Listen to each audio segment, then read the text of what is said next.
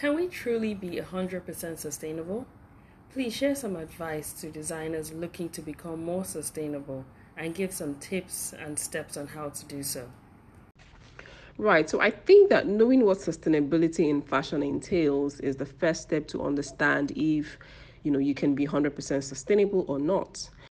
Right? Then for regular garment manufacturers, tailors and those in retail, there are several ways to infuse and promote sustainability, including using eco-friendly materials, promoting hand craftsmanship, making durable and versatile clothing, making vegan fashion, reducing textile waste during production, upcycling waste fabrics, or even giving it out to people who collect them for other use.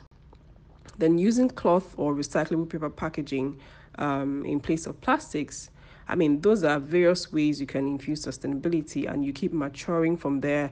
You mustn't even do all of this immediately or at once.